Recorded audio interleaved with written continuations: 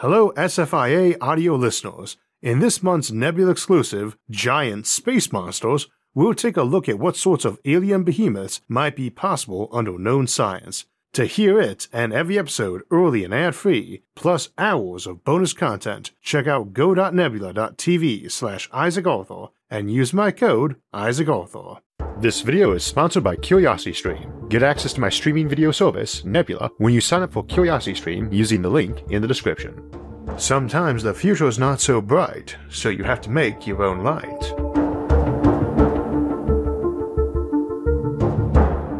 So often on the show, we look at vast interstellar empires or massive megastructures, civilizations so enormous they could fill entire planets just with everyone born in a given minute of a given day. So I thought today we would look at a smaller civilization, those who occupied not planets around distant stars, but the vast gulfs of space between those stars. It's strange to think that our planet occupies only a very tiny portion of our solar system, getting less than a billionth of our sun's light, and yet that vast pocket of space warmed by our sun to the point it is livable represents less than a quadrillionth of the volume of space nominally influenced by our sun, rather than one of the neighboring stars.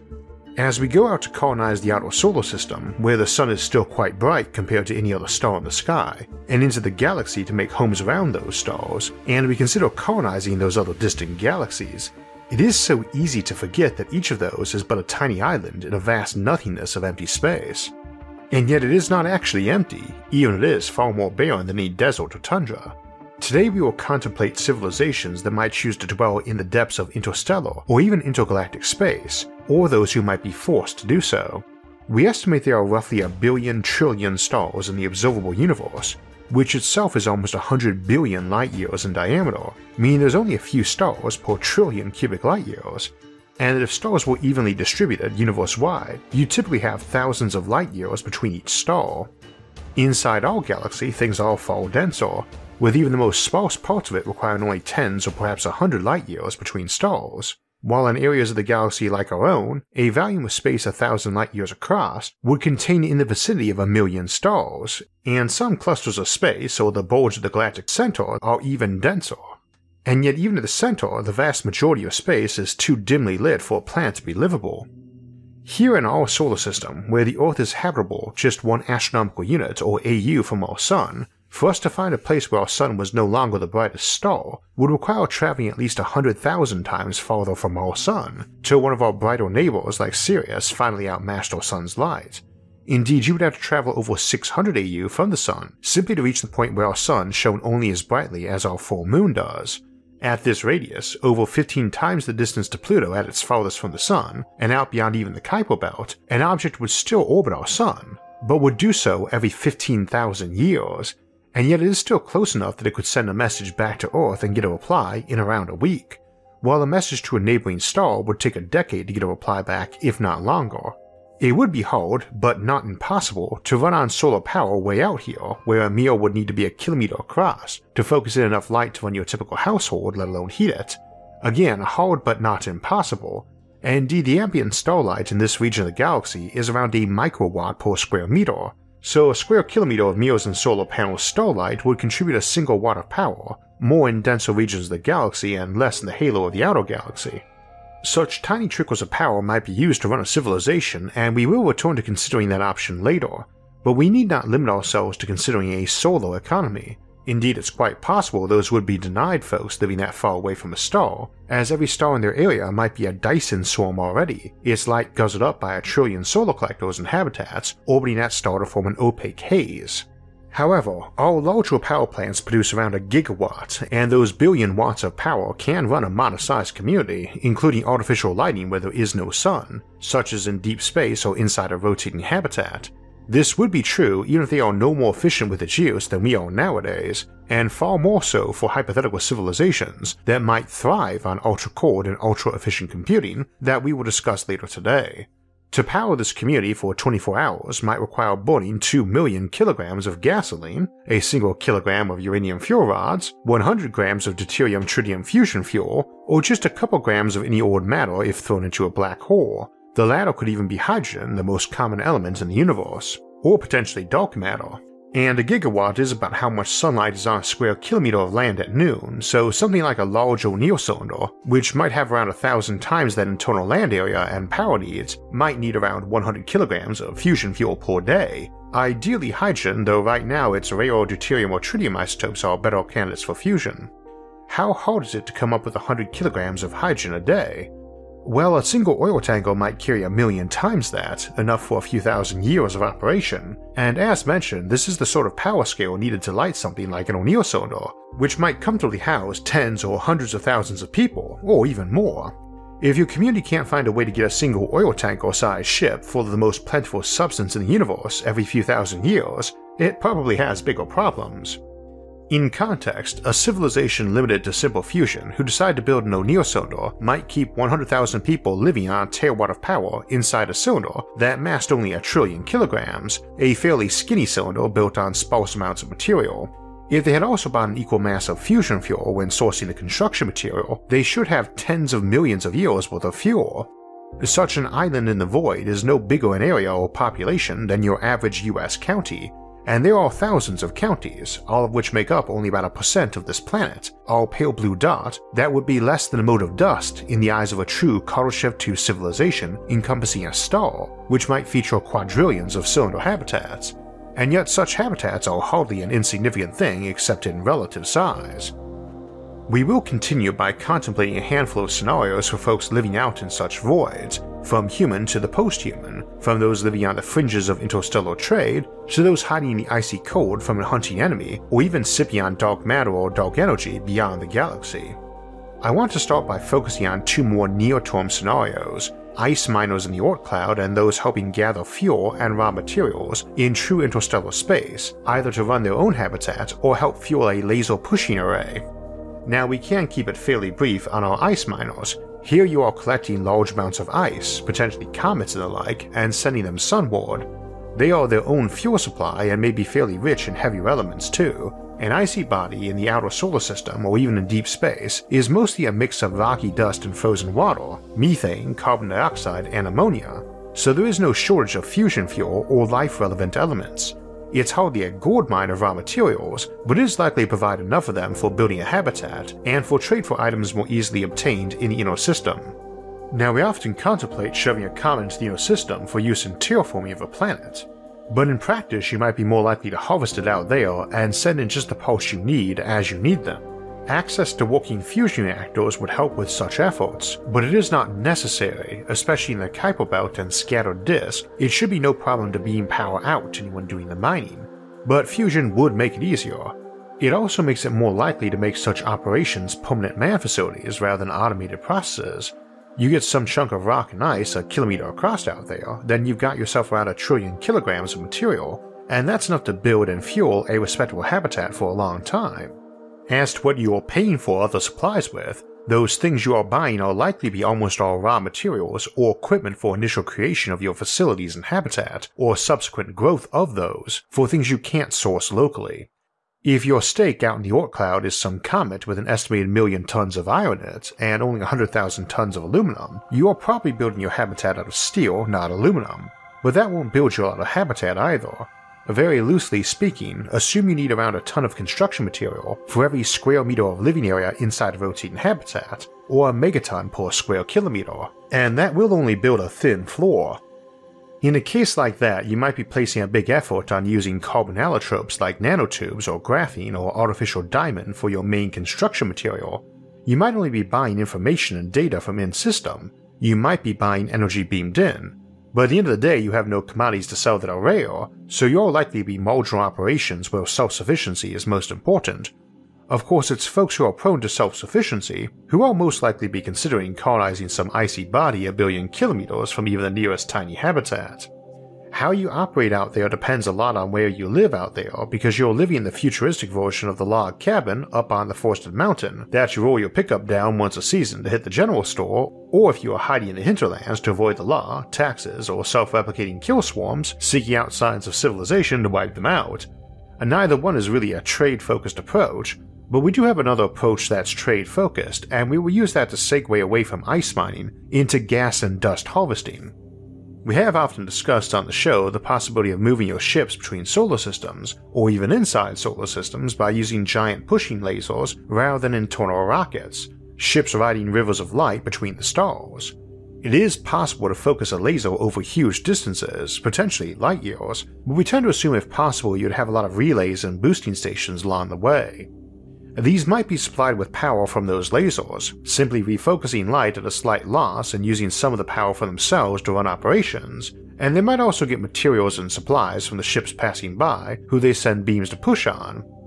But they are likely to be better off sourcing material locally too, and while they might be able to find large bodies nearby, be it a hunk of ice or a full-blown rogue planet or brown dwarf, they might be forced to instead harvest the interstellar medium or ISM. The interstellar medium is the gas and dust floating between the stars and is divided into 6 major categories: molecular clouds, cold neutral medium or CNM, warm neutral medium or WNM, warm ionized medium or WIM, H2 regions, and the hot ionized medium or HIM, often called coronal gas.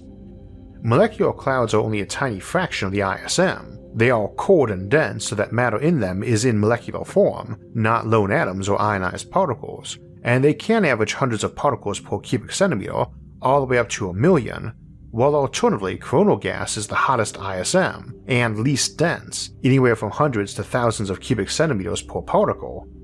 A molecular cloud is often where star formation is happening, and those are stellar nurseries, but not all molecular clouds are forming stars, and this type of ISM is least common but most rich for mining. 2 notes on that. First, it is still very minimal. 1 million particles per cubic centimeter is still millions of times thinner than the air you are breathing. Second, while it is estimated to make up less than 1% of the interstellar medium by volume, keep in mind that habitable zones of solar systems, even being very generous in how wide that is, make up around a quadrillionth of the interstellar medium, so there are trillions of times more molecular cloud by volume than habitable zones. On the flip side, coronal gas or hot ionized matter makes up somewhere between 1 and 2/3 of the ISM. It's a little hard to estimate, and this is actually referring to the galactic corona or galactic halo, the very thin and hot gases that tend to be on the outskirts of spiral galaxies. We are not sure what processes contribute to the HIM most, be it just solar wind of 1 trillion stars or supernovae or what have you, but lots of gas and dust gets pushed out away from the galaxy, but not quite fast enough to escape it entirely, and falls into thin hot clouds around the galaxy. Hot can be a bit misleading in this context. We tend to think of hot as something that can burn you, but even though we often have ISM temperatures hotter than any earthly oven, you'd still freeze to death in them just because they are so thin that almost no collisions are happening to transfer heat to you from them. In context, it mostly means how fast the individual particles are moving. For instance, a lone hydrogen atom with a molecular weight of 1 and a temperature of 10 million Kelvin has a root mean square speed of 500 kilometers per second around the escape velocity of our galaxy.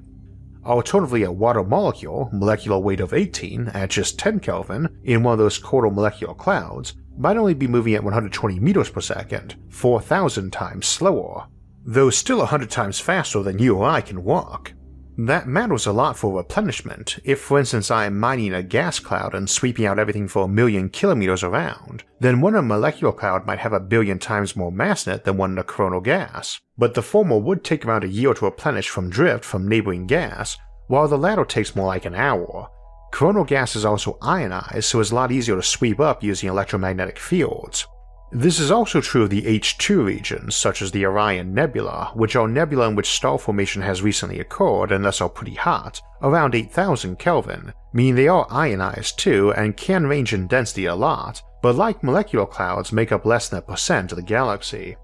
If we ignore these tiny regions and the large coronal gas regions of the halo, that leaves us 3 main types: the cold and warm neutral medium, and the warm ionized medium, which is probably the largest type.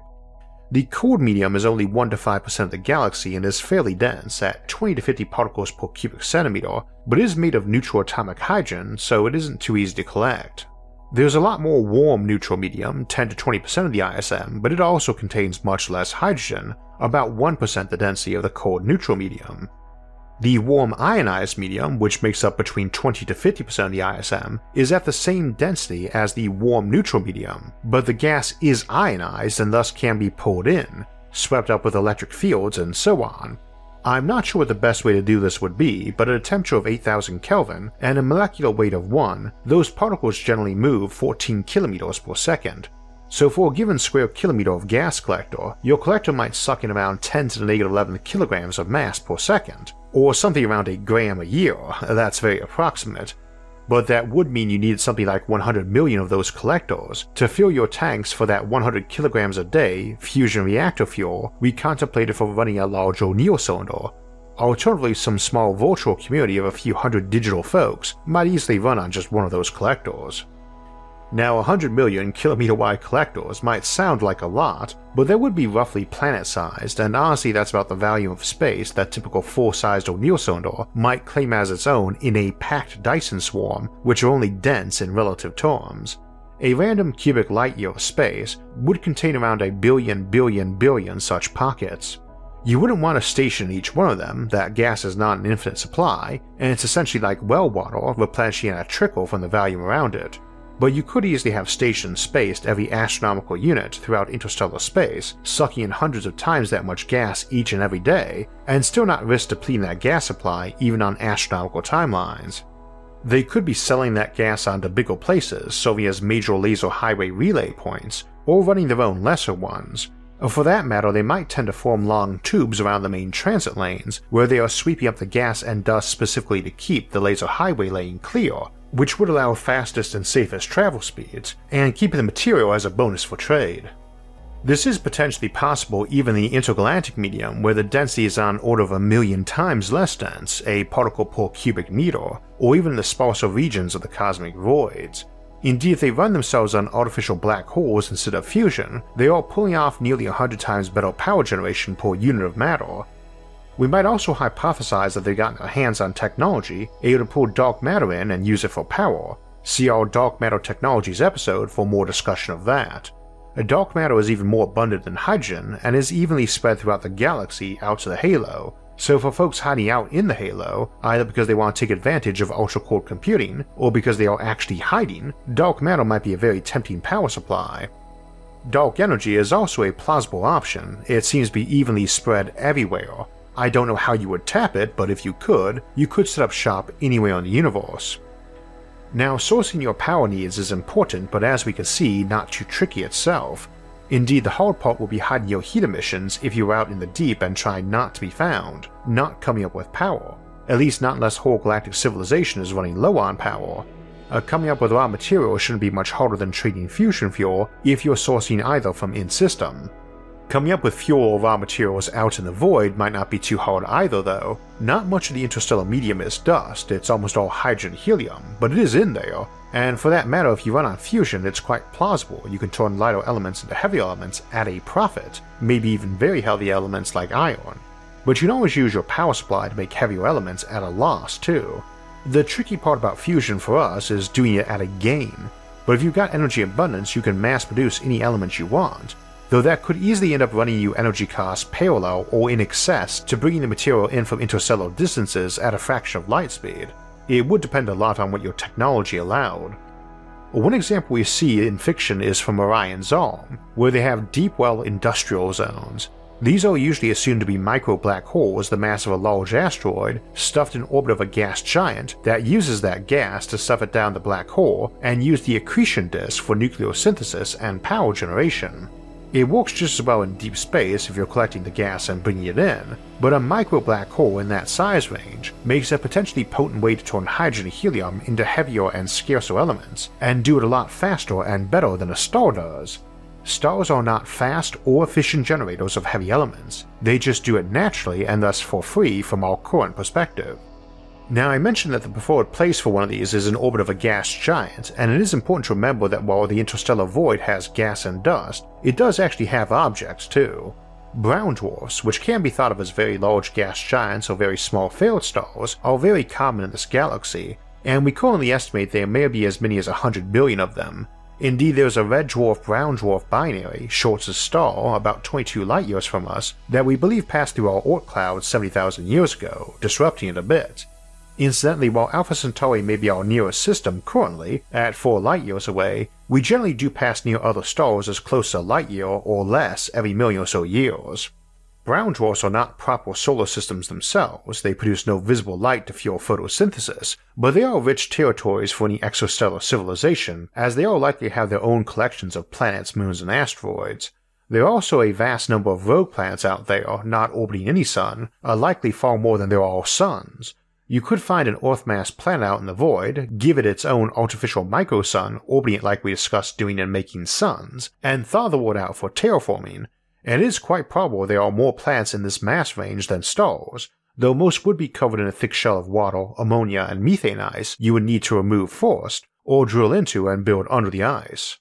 For every solar system out there, assume at least an order of magnitude more rogue objects big enough to at least qualify as a dwarf planet in the void, probably more, and each able to easily support billions if not trillions of people in the context of being turned into building material and fuel for rotating habitats. I just mentioned how often we have stars pass closer to us than Alpha Centauri is, and we expect to find many rogue planets out in our Oort cloud or drifting between stars, ejected during planetary formation. Estimates I've seen range from them being slightly more numerous than stars to thousands of times more numerous, and presumably depend a lot on what the cutoff would be in size. We will not rehash today what the definition of a planet should be, but a dwarf planet smaller than Pluto is still an incredible find able to support billions of people. As we explored in colonizing the Oort cloud or way back in our episode on rogue planets, these each have the potential to become individual civilizations that, while far smaller than any Dyson swarm might form around a star, would still eclipse our own modern one. And if we switch to include the millions if not billions of kilometer-sized objects floating around interstellar space between any given pair of stars, each able to house a decent-sized city if not more, we start seeing that these exostellar civilizations would not be too small at all.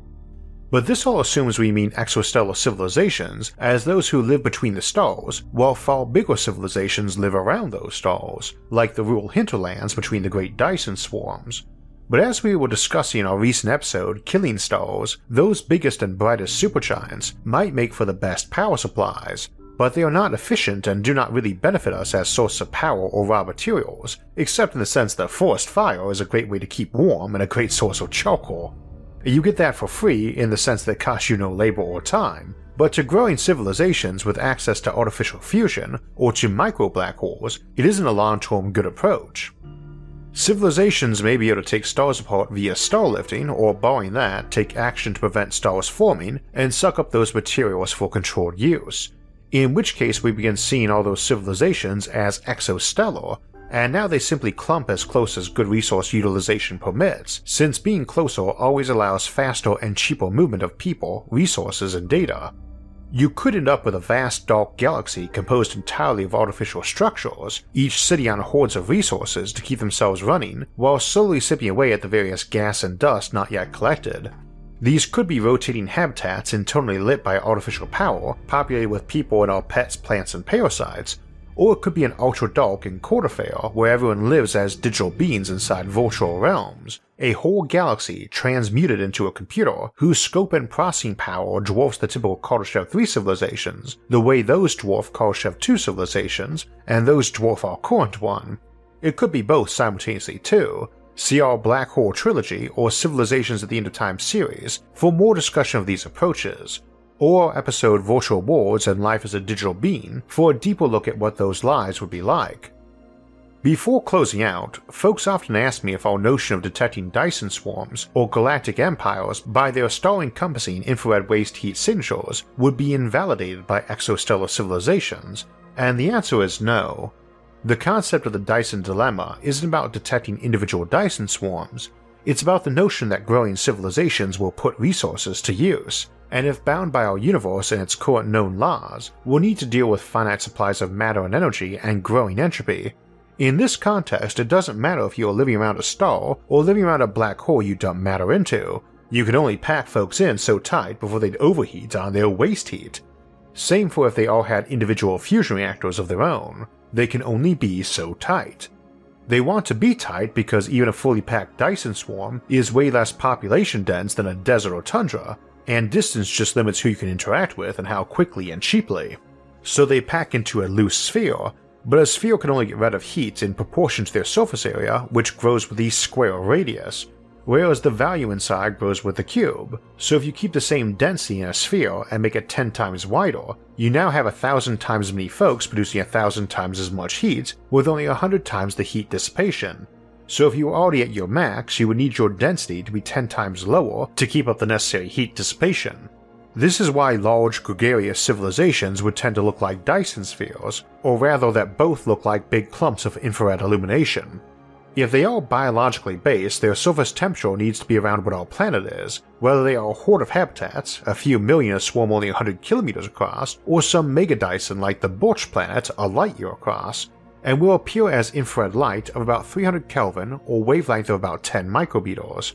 If they are post-biological, they probably go quarter, maybe all the way down to 30 Kelvin or a peak waste heat wavelength of a single micrometer, but they still can't get down to near the temperature of the CMB or cosmic microwave background radiation, just under 3 Kelvin, so they still stick out like a big thumb. And a bigger thumb too, since a civilization 10 times cooler needs 10 to the 4th or 10,000 times more surface area to radiate the same amount of power, making them 100 times wider. They do not have to cluster together, and doubtless many would pack up their stuff and flee for deep space far from others. But you can't hide these civilizations by being spread out. You can only hide them by throttling their power use way down, and even that isn't a good means to hide, just a good way to run an ultra-core and efficient, and we explored that more in our episode Sleeping Giants. In all cases, there will tend to be an ideal temperature they run at, and that will correspond to a peak wavelength you would see, and we would pick it up out of the background radiation. However, there are several other background radiation types with peaks not in the microwave range, but we have more mundane explanations for them than alien civilizations. In any event, whether our future is around alien stars or in the core depths of deep space, it has the option of being a very bright one, and exostellar civilizations might begin as the pioneers on the outskirts, sipping at wisps of interstellar dust and icy rocks, but they may end as the great empires of the galaxy. So regular viewers might have noticed that today's episode was a bit longer than we normally have been doing for our mid-month bonus episodes. I'd originally meant for those to be fairly short 10 to 15 minute videos, but as regular viewers probably have also noticed, brevity is not my strong suit. There's always stuff that gets left out of every episode, often in an attempt at brevity. In this case, I'd like to talk a bit more about what extreme engineering we might see in the post-stellar galaxy would make things look like, one where they have the time and power to rearrange the whole thing. So today we'll have a Nebula Plus extended edition of this episode to discuss that as an addendum, and there's a couple ways I try to handle that without doing addendum episodes, which YouTube's algorithm tends to be unkind to channels about. Sadly, YouTube also doesn't let us replace episodes with corrected versions once they're released, and they also got rid of annotations to videos, so I can't even put up a note saying, oops, that was 10 square meters, not 10,000 square feet or light years. So I can't really add addendums developed late in production in case an error slips through.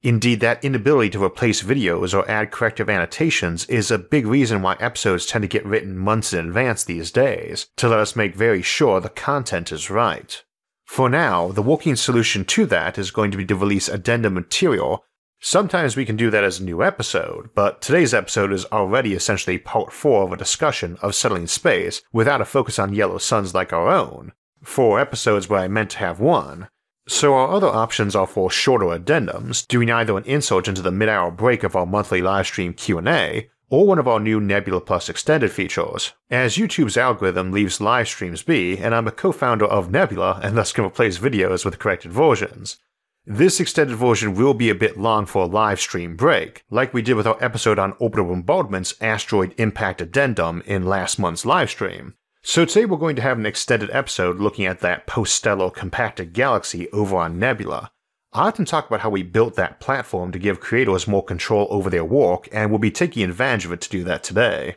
I have to say it's been fun developing Nebula and watching it grow, and my thanks to everyone who signed up for that to help us grow it. I also want to thank CuriosityStream, today's sponsor, for their help with that too. They've been offering everyone a deal where they extend free Nebula membership to folks who join CuriosityStream using our link in the episode descriptions, for as long as they stay a CuriosityStream member. And it is such an amazing fit for us because CuriosityStream's educational content so matches our own. If you haven't already seen their A Curious World series, by the way, make sure to check it out, as it's got some great episodes like Can We Colonize Mars, or looking at the nanomedicine revolution. CuriosityStream has thousands of fun and educational videos, and they have partnered up with us at Nebula, our Streamy Award nominated streaming service, to offer Nebula's content along with their own if you sign up at the link in the episode description. That means you will not only get CuriosityStream and at a 26% discount, but also lets you catch SFIA episodes a couple days early and without ads, and helps support our show while you're doing it, not to mention getting to see our extended version of today's episode, and you can get all that for less than $15 by using a link in the episode's description. So that will wrap us up for another Sci-Fi Sunday, but stick around the channel afterwards and head on over to our community tab, as we will be running a poll of 5 possible episode topics to select an episode we'll do a few months from now.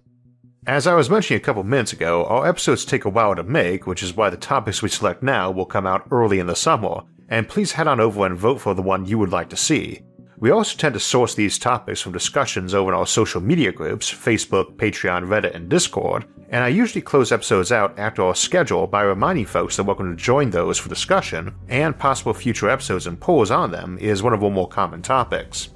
Speaking of that schedule, next week we'll be taking a look at how to restore life with technology in our episode Resurrection on March 18th, and 2 weeks from now we'll ask the big question of what sentience really is, then close the month out with our monthly livestream Q&A on Sunday, March 28th.